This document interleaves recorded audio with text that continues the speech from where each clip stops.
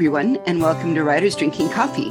This is a podcast where writers sit around drinking tasty beverages and talking about publishing, and the whole creative process. There will be rants and raves and opinions that may not agree but are lovingly delivered. We do not censor ourselves, so consider us PG-13. Your fan base today includes Chaz Brenchley and me, Jeannie Warner. This is episode 183, Journey Back to Liadon. Welcome back to Liadon. This is with Sharon Lee and Steve Miller. We're glad to have you back. Hello, we're glad to be back. 184 episodes. Congratulations. Oh, you're 183, so coming 183, okay. It seems like just yesterday we were sitting around in a coffee shop singing, sometimes we're funny. We should record this. And it's worked for a long time. Oddly, yes. I think we've become an odd circuit for many people because somebody is like, well, I'm not famous enough to be on your show. And I just say, I don't care. We're here to talk about writing and publishing and the whole creative process. So everything, if you need to eat Twizzlers and tuck a loaf of French bread under your wine and open your laptop and stare at a blank page and close it again, that's all part of writing, right? Yes, that's all part of writing. All part of writing. And thinking to yourself, I should write, and then cleaning your house, that's part of writing.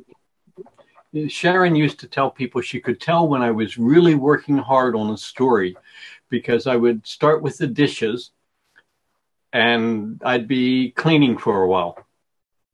There is a lot of deep thought that can come about while one is doing dishes. Between dishes and cleaning spinach, I wrote most of a musical once during college. I miss working in an office because the best way to think about a story is to do collation. Walking around the table, sorting papers. I can see that. So we are here to celebrate today Salvage Right. Is it Salvage Right or Salvage Rights? Salvage Right. Salvage Right. Interesting title. My question is, I immediately thought of, derelict vessels hanging in space, but on the other hand, salvage right sounds almost like something handed down from mother to daughter. I give you salvage right. I give you salvage right. Well, okay. In case the family ship blows up, you get to come back and take what's left. That works. Exactly.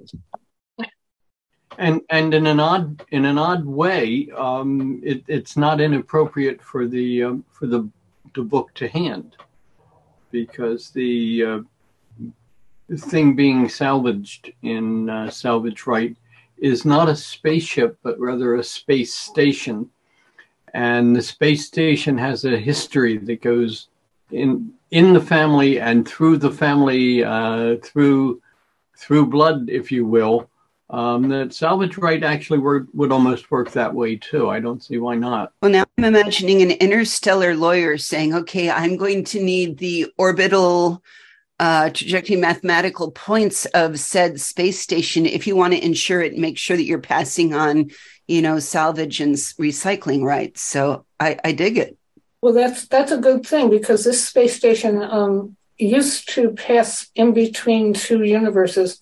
The old universe that the ancestors of the people that we write about escaped from many years ago, and the universe that they escaped to. And now that it's fixed in space, it can be insured, among other pleasantries.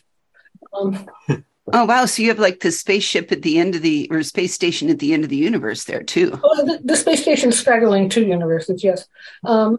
Yes. That has almost a flavor of Callahan. Is there a bar? There a bar? Not yet. Okay. The station is in pretty bad shape at the beginning. It's very old, and the AI that used to inhabit it was terminated. Well,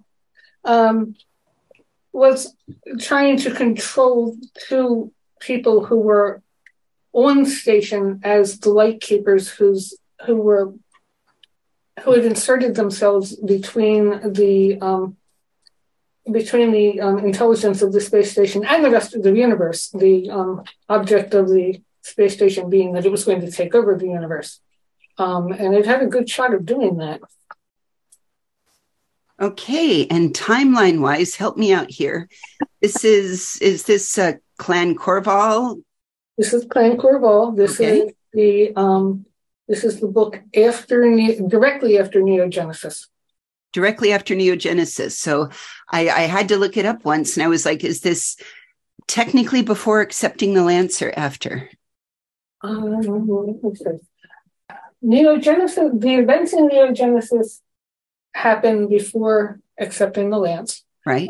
This happens just about the same time as accepting the lance.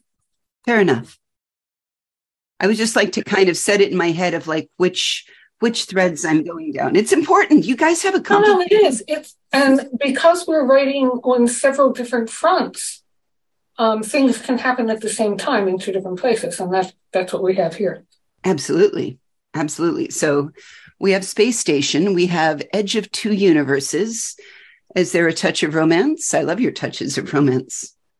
There's a married couple in this one. Nice. And a nice married couple, right, Steve? A strange married couple. There's a married couple. There's some partner building interplay. There's some interplay between comrades. Some people take their relationship to the next level, whatever that means. Yeah, and so there's a not romance in the Breakfast at Tiffany's style or anything. I don't know. I'm always imagining take our relationship to the next level. I'm like, you might mean moving in together. You might mean admitting to your parents that you're dated. It might mean the sharing your toothbrush, but that could also be a step too far. When Steve and I moved in together many, many years ago, I called my mom to tell her that I was indeed going to do what she had nagged me to do ever since I had moved out of the house. I was going to get a roommate. And she said to me, "Oh, that's lovely. What is her name?" And I said, "Steve." Bye, Mom. Love you. And that was an interesting span in our life. The hardest thing about those first few days together was getting the cats in, because one of the cats escaped. Just as we were leaving for Balticon. Understand, we moved in together the day of Balticon starting, so we needed to get the cats in together, get everything in, we go to the convention, and then go off to the convention. How do you introduce two strange cats into the same household and then run away? I mean, it sounds like useful, but we didn't know any better because I had been living with Archie and Steve had been living with Arwen, and neither one of them had to adapt to another cat. And so there was the shock value of them coming face to face and going, "What is that?" And I think that actually bridged a lot of possible hostility, because by the time they figured out they were both cats, they were hungry and they wanted to go find something to eat. That seems fair. And also at that point, we weren't there. They had smelled each other probably over the weeks and even month or two beforehand. So they probably had some sense that, I was going off and visiting a strange cat. Now I love that you put cats in a lot of your different stories. Like, wasn't there one that actually kind of owned a repair shop practically? Well, yeah, there was Patch, who owned in Jolly's repair shop, and for quite some time. Is there a cat who wanders and owns the space station, keeps it rat free? One would not want a cat on the space station as it had been. However, one of the ships that comes in, Bishimo, has two cats on it and a Norbert. So they are not without feline supervision. Cats are important. I think we were just musing to ourselves, how many cats have figured prominently through science fiction in years past? I mean, The Door into Summer, I think that's the classic one, and I can't go before that and think, well, there's a cat, unless it's one of the young adult or children's books might have had Mrs. Pickerel, but I don't recall Mrs. Pickerel taking it. I don't remember Mrs. Pickerel having cats. Well, I guess there's been in fantasy too, because from the movies as a kid, I wanted to name a cat Pyewacket one day. Yes. But well, Pyewacket is a classic name. Yes. And Bell Book and Candle, have you seen Bell Book and Candle recently? I have not seen it recently. I loved it, and then I saw it, I don't know, a while back, and was horrified. It was one of those things. It was one of those things that I shouldn't have watched it again. Yeah. Right. I remember Witch Mountain had a cat too, didn't it? Escape to Witch Mountain. Yes. There's a lot of cat opportunity. If cats domesticated themselves, there's absolutely no reason they couldn't decide to explore space and help their humans along. You would think that would be too fatiguing for them, but, they're going to sleep anyway, so maybe not. Well, they let the dog go first, and I respect that.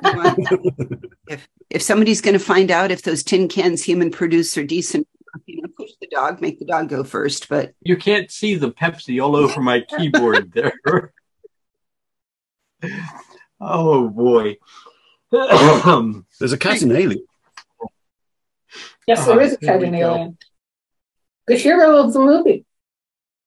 So that's what I mean. I was trying to think of dogs in science fiction, and all I came up with was a boy and his dog. That counts. Well, yeah. Wasn't there a dog in several of the spin-offs to Robbie the Robot? Didn't that young... There were a couple of really silly spin-offs that used Robbie the Robot on Earth, and I think there's an opportunity. Space Dog.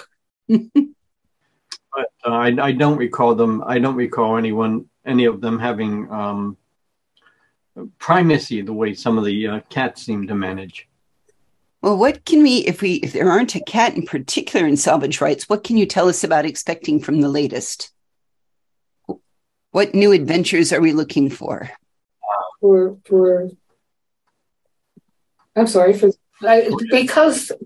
we're writers, there's a book that's just come out, which is Salvage Right, and there's the books that we're working on. Salvage Right. Salvage Right has two cats. And I'm going to completely block on the cats because I want their names. And a Norbear named Hevelin. They come in on Bashimo, which is a sentient spaceship, and also the ambassadorial vessel for the Norbear ambassador.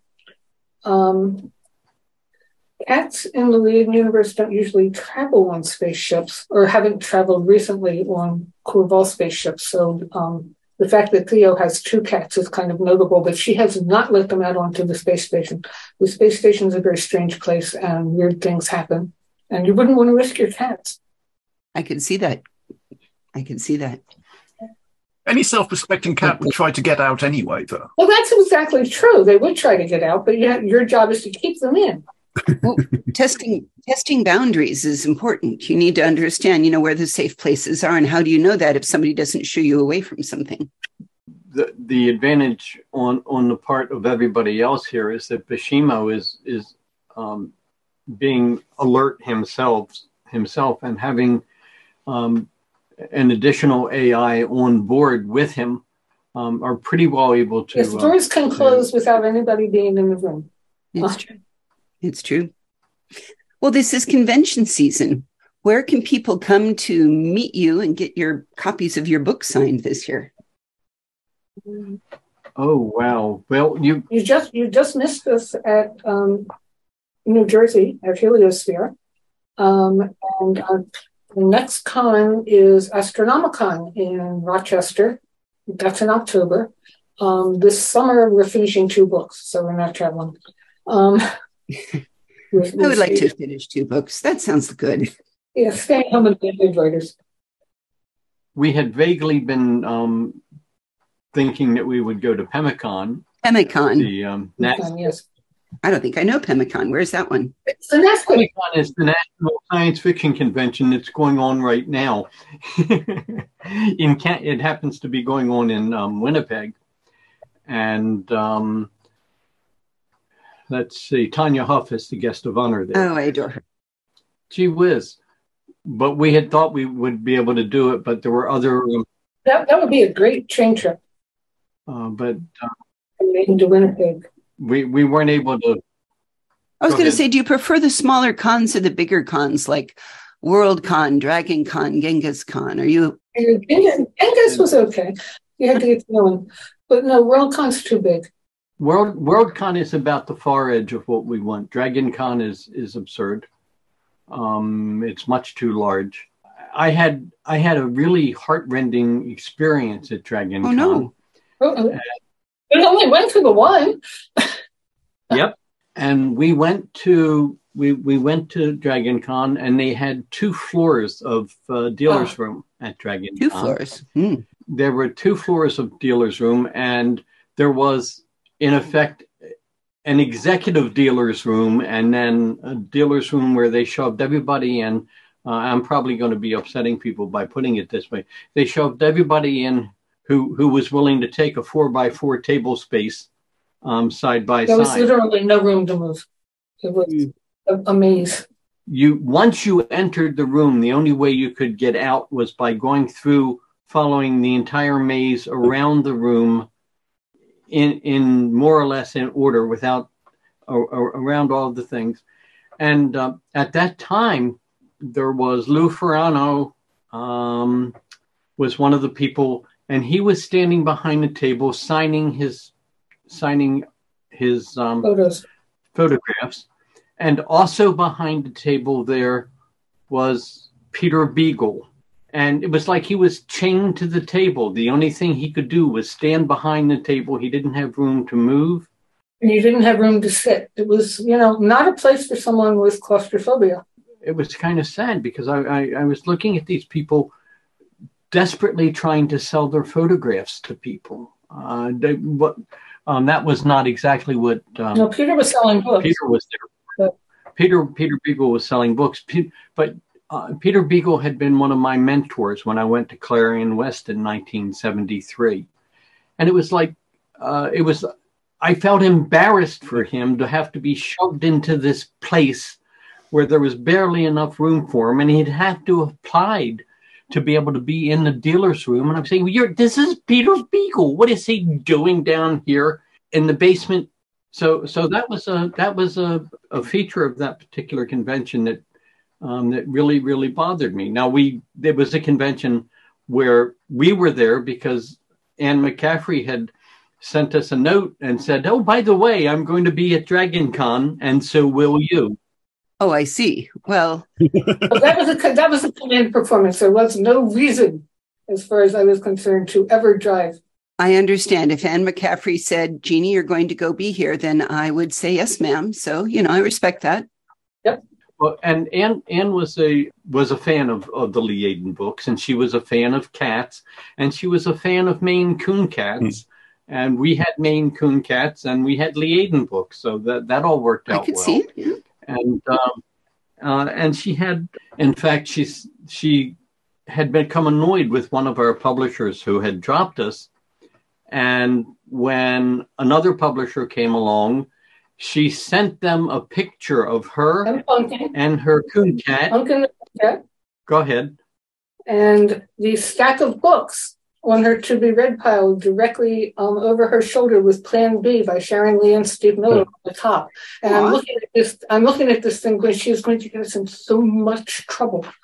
But because her publisher was the publisher who had dropped us, Del Rey. Yeah. So in any case, but we found, then there at that Dragon Con, the same thing, they had us in the bomb-proof room in the basement. That's where the writing track was, in the basement, in the bomb-proof rooms. And John Ringo had told me that they put us there because they realized how valuable writers were. So that in case of a nuclear attack, we would be safe. So it was, but we have been to a couple of Comic-Con and Comic-Con style events. And we were just, if you can't move and you can't turn around. And the old style cons are really about meeting and talking to people. It was just something you can't do with the really huge cons. You can hardly find yourself, much less your friends. It's true. The big ones, I remember 30 minutes to cross the foyer in the hotel every time I went down. Oh. On the other hand, I got trapped in every morning at 7 a.m. Apparently, Liam McIntyre and I both needed coffee. And so went down and we were crushed against each other and his hand rested over mine. And I think I had his love child or something. He didn't know it. It was still a beautiful moment we got to share. Okay. So the smaller cons then, I also like some of the smaller cons out here. Have you ever been out here to BayCon or FogCon? We were at Silicon. Okay. Silicon, the Silicon 3. And the schedule that year was, if I recall correctly, was against BayCon. I never understand that. Yeah, California is hard to get to. We did go to, I'm going to say one WorldCon, but it might have been two WorldCons. Steve, help me out in California. But by the time you take a train from Maine to California, by the time you get off the train, it's like it takes you 3 days to get your landmarks back. Oh. I don't know whether to ask about your thoughts on the whole Chengdu WorldCon or not. There's part of me that says, why would anybody want to, much like why would anybody go to Qatar to watch soccer? Why would anybody go to these, repressive authoritarian countries? Yeah, I had no interest in going to a WorldCon in China. We would have needed to fly, and because of various experiences and some physical limitations, we just don't.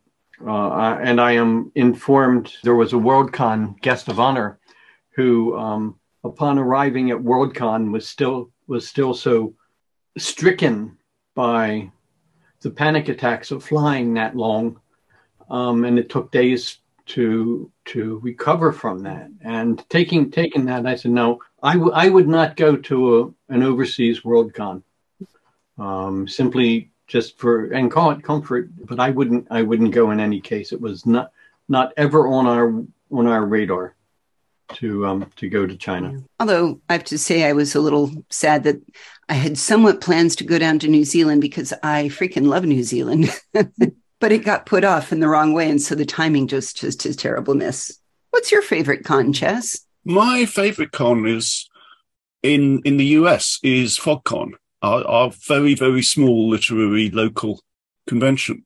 You have about 200 people, I think, though that, again, hasn't met since the pandemic. I also, of course, I have a favourite UK convention, which is FantasyCon, which is it's pretty much where my engagement with the whole convention circuit started. If you don't count the one where I met, there was a British science fiction con in Newcastle. So obviously I had to go to that. That was in the early 80s, and that's where I met Jeff Ryman.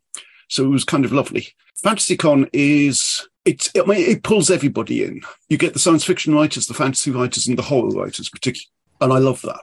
Is PemmiCon one of the only that's dedicated to being science fiction convention in particular? Or I'm thinking there's a lot of cross-genre cons, but I'm trying to think of specifically science fiction. Well, PemmiCon is a one-time event. It's a NASFIC, and they put it. They won the right to hold the NASFIC, which occurs every time the WorldCon is out of the country, is overseas, and so that's what PemmiCon is. I doubt that I don't think they're exclusively science fiction.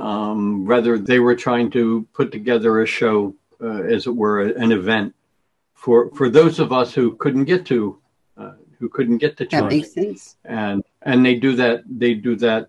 We just found out that Buffalo will be holding the NASFIC in 2024. Buffalo, we can get to. So, yeah, we'll be able to get there without any problem. We generally drive to conventions that are within a day or a day and an nth away from us, and otherwise we take the train. And that has sort of limited us. We've been guests of honor at 25 conventions or so, and one of the necessities, if it's not within driving distance, is that they bring us by train. We have missed a couple of conventions because we weren't willing to fly, but it's best for everybody if I don't appear in a panic. It entirely makes sure, and Buffalo's nice, and you could always sneak across the border to visit Niagara. It's lovely. I've been looking for an excuse to get back to Niagara Falls, so this may be it. Yeah, it might. we live within an hour of the Canadian border anyway, here in Maine, so that's fine. But yeah, the Buffalo, that sounds good, and that's what we're going to be sort of in that area when we go to Astronomicon. Yes, Astronomicon. Yes, too many syllables. Astronomicon I had it in October of this year. But the smaller conventions where you don't have 35,000 people on the floor at once are much better. And even the One Worldcon, Sharon was moderating a panel at One Worldcon, and I think she had 3,000 people in the room. No, there were a lot of people, but Lois McMaster-Bujoe was the guest of honor for that Worldcon, and every single one of her fans went to every single one of her events. That's fair. She's lovely. Yeah. And we had people sitting on the floor and standing in the back, and I'm thinking, please do not let there be a fire marshal in this hallway. Oh, I'm on the fence. I have a little bit of a love-hatred relationship with panels. On the one hand, I love them because sometimes I can go and listen and learn something entirely new. And then the one I went to Dragon Con, I stood up 4 times to argue that... Well, it was about computer security, and I'm like, this is how I make my living, people. And before you hand wave something, I felt this is how Judy Tarr must feel when people talk about he went on his horse and he galloped for 12 hours straight, Yeah, right. No, I just feel like don't make such an easy mistake that somebody wants to throw your book across the room saying, oh, they didn't do any work at all. No, the horse thing is something ongoing, of course. I helped keep a horse for a couple of years when I was younger, and when you have 40 horses abreast going through a passageway that's 12 feet wide, yeah, you have to wonder. It's like the blocking. I mean, every once in a while, I find that if you ever read a book and you're like, wait, 1 second ago you were standing over them with a candlestick in your head, and Colonel Mustard was cowering. And then you just dropped it and you walked out of the room, which you had described as being 20 feet away. So that's like 3 steps and you were out of the room. And no. This is you have identified the importance in writing of the 2 blank lines. 2 blank lines? 2 blank lines covers a multitude of sins. You hit Colonel Mustard over the head with the candlestick. You drop the candlestick, 2 blank lines, and you can be anywhere else. Oh, I like it. Is that the sort of the 2-star thing or the 3-star thing I've also seen? Yes. The hashtag that they sometimes put in between scenes. There's a word. There is a word for the symbols that you use to denote the passage of time on the shift of scene, and I can never remember it, which drives me crazy every time it comes up in conversation, like now. Well, then you shall look it up for me, and I'll put it in the liner notes. Okay. Okay. Yeah, 2 blank lines, be somewhere else. I like that. But it ruins your exit, I suppose. But if you're going to write a good exit, then write a good exit, right? Right. But if you don't need the exit, if you just accomplished what you came to do, and now you can go down the hall and get coffee, why not just cut to the coffee?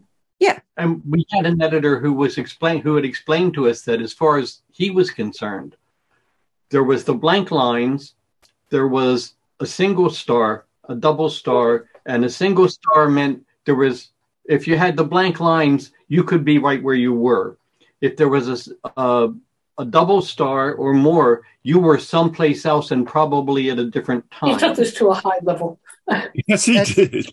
I like it. Now I wonder if there's a whole web page of all of this that I've missed somewhere. Like, oh, I'm sorry. You cut back in time. You need a hashtag to go back in time. Or I don't know the standard editing rules there. We shall have to look it up because now I'm dying of curiosity. But that blocking is important. And it's one of those things I enjoy about your stories is that the last one I read, they were dancing and there was a dance in a scene and you made it clear. All the blocking was clear. And I could see where this person is, somebody was watching from the bar slightly above here, and you just described those details instead of hand waving them, or if they were only in your head and I couldn't see them in my head, then how do they get there? And I enjoy the way you two put the details in. If we're seeing it, you should see it too. Yes, it's funny. There's another thing in writing called the telling detail. The which detail? Say that again. The telling detail. Telling detail. Yes. It is the detail that proves that you are in place. You don't have to tell all of the details, but you have to tell the right details. I suppose if one said one was in Pittsburgh in 1894, all you'd have to say is it was hell with the lid off. The smoke was everywhere. Okay. For people who would know that. That could have been Bangor, Maine. Oh, it was in the newspapers a few times, hell with the lid off. So you could people from Pennsylvania would know it, but and so many things now take scholars. There's a series of books of which I am inordinately fond by Mary Laswell about three old ladies and the adventures they have. And this is right around World War II. And Mrs. Feely and the other two ladies live in California. Mrs. Feely lives up the hill from the tuna factory. And the very first time I read this book, she's talking about the fact that all of the Japanese workers at the tuna factory aren't there anymore. And I didn't realize until 10, 15 years later that meant they had been moved to the camps because of World War II. And I'm like, oh, and this is a funny book, but that's telling detail. That's neat. And yeah, that it's exactly perfect.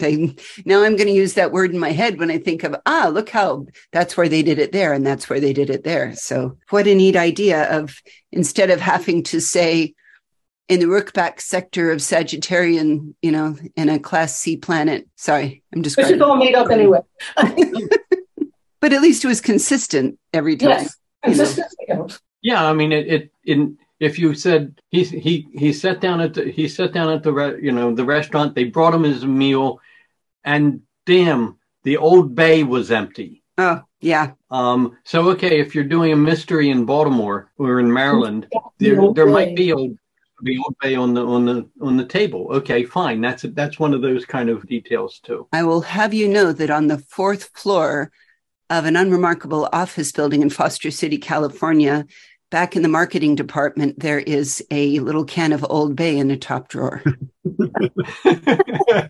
Good to know it's there. I mean, if you ever happen to be randomly in Foster City on the 4th floor of an office building that's mostly deserted. We'll keep that in mind. So if you're going off to you said like next year, it looked like in July was the big NASFAC. You're going to have 2 new books by then? What are you working on? We're working on, let's see, Salvage Right was the 25th book in the Liadon series. I am working on the book that we should have been working on when we wrote Salvage Right, which now has a title. It's called Ribbon Dance. And it's called The Grinning Man? Ribbon Dance. Ribbon Dance. Ribbon Dance. It's due at the end of this month, so no pressure. No pressure. Steve is writing the 27th Liadon book, which is due all the way out in November. I don't think they'll both be scheduled for 2024. No, and we're not sure of the date right now. I think the date for Ribbon Dance is probably summer. Probably summer, yeah. Probably. I think that's the date that we have received from the publisher. I'm just delighted at the rigor and the discipline that you guys have when you're sitting down to write it. And you're like, nope, I'm going to have a book and it's going to be done by this time. That's beautiful. How do you do it? No, I don't know how we do it. We're sitting here laughing, thinking, oh, God. Rigor. It's very often the way the books come together is surprising. We have had books that more or less follow what looks like an outline, and thus you know where you're going. And we have other books which every time you try to say, then this happens after this, right? They say, no, wait a minute. Oh, wait a minute. That can't happen. Then we have, and then you have books. Then you have books like Savage Right, which basically we weren't supposed to be working on. I was supposed to be working on Ribbon Dance, and this idea was in the way. So I said, well, and this is the downfall of many a good writer, I'll just write a couple hundred words. I like it. The next thing I knew, my head was full of characters. They were all shouting, big party at Tensori Light. And it just galloped. So there was no outline, no idea what I was doing. The characters totally took it over. So that was kind of a gift for that one. Ribbon Dance wants to count all of the nails and see if my hammers are sharp, and they're much less exuberant presenting book. We did have one book, and this was the result of carelessly having put a set of dates in two places in the book. Yeah, we try not to do anything. The week before the book was absolutely due, we had the entire living room floor covered with pieces of paper that were actually portions of the book. Going, okay, wait a minute, no, here. Why don't we read this one? Okay, we read this one. No. Okay, yeah, right. We can put that over here, and then that chapter where we've got the multi-chapter break to make it into book 2 of the book. Yeah, we can put these over here, and then that goes over. And don't do it that way. By golly, don't do it that way. When you write a book out of order. I'm very suspicious that maybe not all books are alike in how they present to the writer. What was it said? As soon as you learn how to write one book, it's over, and then you have to learn how to write another one. Oh, I like it. Yes. I guess it's kind of comforting knowing they do different ways. I think we were just coming to the conclusion that not all books are alike in how they present to the writer, and Sharon had another good quote for it on the topic. So you don't write all of your books in exactly the same way either. Yeah, I kind of do. Oh, do you? I think so. Yeah. I start at the beginning, hopefully with the title in the first line, and then I sort of write till I get to the end. Everything in order, totally linear, making it up as I go along. Seems unnatural somehow. I once found a friend of mine literally in tears on the steps of the Lytton Phil Library because she had finished her book. She thought she had finished her book, but there were like 50 or 60 individual sections, and she'd written them as they came to her, and she had no idea how to fit them all together. So we spent a happy afternoon in her office, sprawled across the floor with many, many little pieces of paper, trying to make it all make sense. That was fun. It sounds exactly what Sharon and Steve were just describing. Yeah, absolutely. We all have to write that book, yes. Yeah. Well, that's not our usual way, but when it came down to it, that was the way that one was going to get stuck together. However it came to us, we appreciate that you brought us Salvage Right, the 25th book now in the Liadon universe. And that's beautiful. Well done, you. Great working on the next. Thank you. And I did want to mention the Salvage Right has an exceptionally beautiful cover. It does. Who did it? Who did the art? David Mattingly. David Mattingly. It's gorgeous. Has he done other covers for you? He has done most of the covers. I'm trying to think. I will say all of the covers of the novels we've done originally with Bain. I think he missed a couple. Oh no, he missed Fledgling. He missed Fledgling, and I think he missed one of the Jethry covers. Right. No, that's true. But 2 covers out of however I've done with Bain, 20 books we've done with Bain. Well, he's done most of them, and I'm going to say this, that you can go to if you do a diligent search on David Mattingly, you can find a page where you can buy the cover art for your own walls. He sells them as prints, and he's good enough when he does his covers. He sends us print number 1. Oh, that's lovely. As well he should. Yeah, we've done 15 books with him. I mean, you may have to build an extra office just to have all of the covers there. You'd almost wallpaper. And when we were guests of honor at in Piscataway for Heliosphere. David was the artist guest of honor. So he came out and we had a pretty good time together talking about art and books and et cetera there at that convention. And that's one of the nice things about the smaller conventions. When we were talking about convention size, that was about 300 people, maybe 350. So people had a chance to actually ask questions and follow-up questions and to catch us on the side. And we had therefore also a chance to catch up with David and Kathleen. So the smaller conventions give you room to breathe in many ways. The conventions that we've been going to regularly for many years now is BosCon, which is a moderate size convention. It took a hit from COVID, of course. BosCon does a very smart thing. It's a little larger than Heliosphere, but they have a living room. And it's built in as part of their space, a place with couches and things. I could BarCon there. Yeah, and you can sit and be reading a book or doing your embroidery or whatever, and people can come by and find you. And since this is my preferred way of being at parties, is I will stake out a place and people can come by and see me, and I don't have to go wandering around and not know where I am. That's what I do. I stake out a table and I let everybody come, and I will buy anybody drinks who sits at my table while we chat and talk, and sometimes I write a story, and I always have such good luck there because all of my BarCon stories always sell. Okay, great. So I'll have to come out to an East Coast. I would be delighted to buy you 2 tasty beverages. Thank you. We'll be delighted to accept.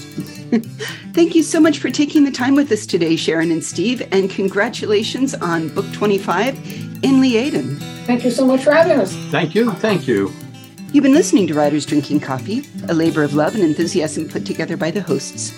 Our main web magic is cast by Deirdre Schween, and our sound engineer and backup web spiders are David Welsh and John Smith. Our intro music and exit music are both performed by Michael Engberg. You can hear more from Michael Engberg on manyhatsmusic.com. Our podcast sponsors are Jackal Designs, The Bean Scene, Arm Street, and homage to your favorite coffee shop near you where you like writing. And hey, thanks for listening.